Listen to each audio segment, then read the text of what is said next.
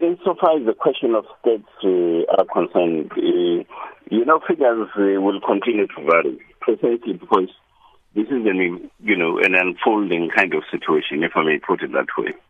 For an example, the issue that I had to deal with was across the country.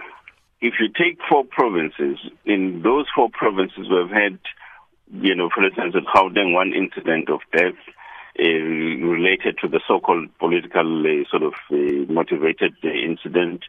In the Eastern Cape, the same. In Northwest, the same. In Mpumalanga, also the same. So it's 1 per each province. But in KZN, the total number that we have had so far is of 25 incidences, not killings, incidences of issues related to the so-called political activities and so on. Now, but of those, 14 cases registered with us are cases of murder. Another sort of set of cases relates to about 6 or 7 of those also are attempted murder kind of matters and so forth. So the concentration basically of these particular killings largely have been in KZN. So by proportionate distribution, really, KZN is leading insofar as these particular incidences are concerned. Expressions of concerns have been made by the Human Rights Commission, for instance, and the Election Monitoring Network, for instance, also. And they've said in more than 20 years from the onset of democracy, it really is worrying that you still have such high levels of violence ahead of elections. And it would seem that it's a result of intra-party and inter-party contestation. Generally, all of us as South Africans, we must be concerned about these incidences. Not only just narrowly from a policing point of view, but as social beings and citizens of this country, we must be worried by this matter. So, in a sense, political parties have a duty to look at ways and means of how we continue to educate our people, for an example, around issues of political tolerance. For an example, the issues of conduct in relation to objectives of democracy and democratic conduct in general and so forth. So, we all of us, whether we are in a political formation or not, or outside thereof, the fact of the matter is there is this work that we need to do. But let us also not forget that much as we have these incidences, the majority of South Africans are peaceful people and therefore peaceful elections. I know, Minister, that you've appointed a special task team to look at this, but I'm going to ask you, what have you learned from previous incidents of political violence? I've heard you quote the Electoral Code of Conduct, saying political parties should take responsibility. I'm saying one also ought to accept the limitations not only of civil society but of political organizations in dealing with this phenomena. I think, in my view, for instance, I think the matter has got to be continued to be studied. For instance, what is this phenomenon that has now just arisen, for instance, in the build-up towards elections? And I think it's a different sort of exercise and research approach that would have to be effected in trying to get to the why question. For an example, and part of the complexity of this issue, and I was trying to clarify this thing also amongst other people when I was dealing with this matter earlier on, is that you may have a case of, let's say, yourself being a candidate of a political party X, right? But you then get taken out, get assassinated. But as and when we are investigating, we begin to discover, for an example, that actually we are also involved in some other legal matter somewhere else.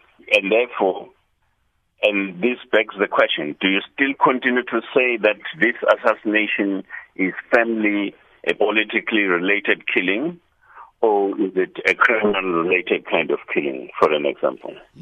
So categorization and classification thereof, it's a complex matter because in terms of detail and content, it differs and varies from one to the next and then, so on. Let me ask this then, Minister. There's been a total of about 64 killings between 2010 and 2015. Have you noticed a pattern of whether or not there's a real connection between killing others and winning the electoral support on the ground?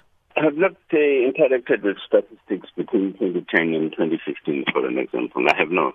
Except that year after year, the South African Police Service releases statistics relating to issues of crime in this country. And we haven't had a category in those statistics of political killings, for an example. But we have had statistics relating to issues of murder, for an example. So that's what it has been. The issue of the so-called political killings started getting accentuated, for an example, around about June 2016. And then we felt we needed to have a structured and a systematic approach in dealing with this. The allegations are beginning to emerge that some of the people are killed precisely because of political reasons and so on. And ours was to assemble a team of detectives, crime intelligence operatives, and other specialized sort of units, for an example, to begin to zoom collectively into these particular matters and look at how those particular issues actually get resolved. So I haven't done a comparative sort of analysis and study comparing 2016 either to 2015 or to 2011 or any other year, for an example. We have had to deal with the cases reported before us. So just finally, in terms of ensuring the right of people to vote, to participate freely and fairly in the elections, can the police service say that it'll be able to do that and hopefully prevent other political killings? We have adopted the sort of a multi-pronged kind of approach, and it's in three phases, basically. We have a pre-election phase, an election phase, as well as, thirdly, the post-election phase. Now, we have we have listed all areas that in South Africa are perceived and or classified as hotspot areas, for an example.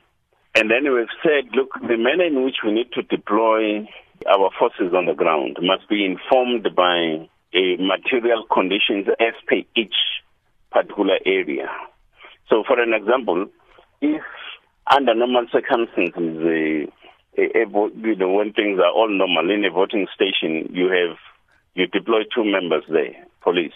But if then the situation is volatile, and there have been incidences of violence around that particular voting district and so on.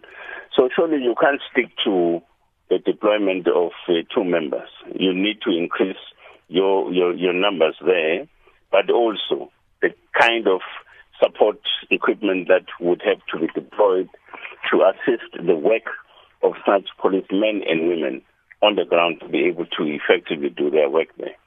Now, the fact of the matter is that the majority of citizens in this country are peaceful people and are for peaceful elections. And we're confident that we will have peaceful elections. And of course, ourselves as the police service, we have to play our role in ensuring that we enforce the law where we are required to do so, and ensuring that there is stability in whatever volatile kind of areas and so forth, and ensuring that the elections are quite peaceful. And I think we've seen that in the past. It's not the first time that South Africa is holding an election. An example, we have had peaceful elections before, and we have always been part of such processes ourselves as the police service. And we will ensure that we do the same this time around also in 2016.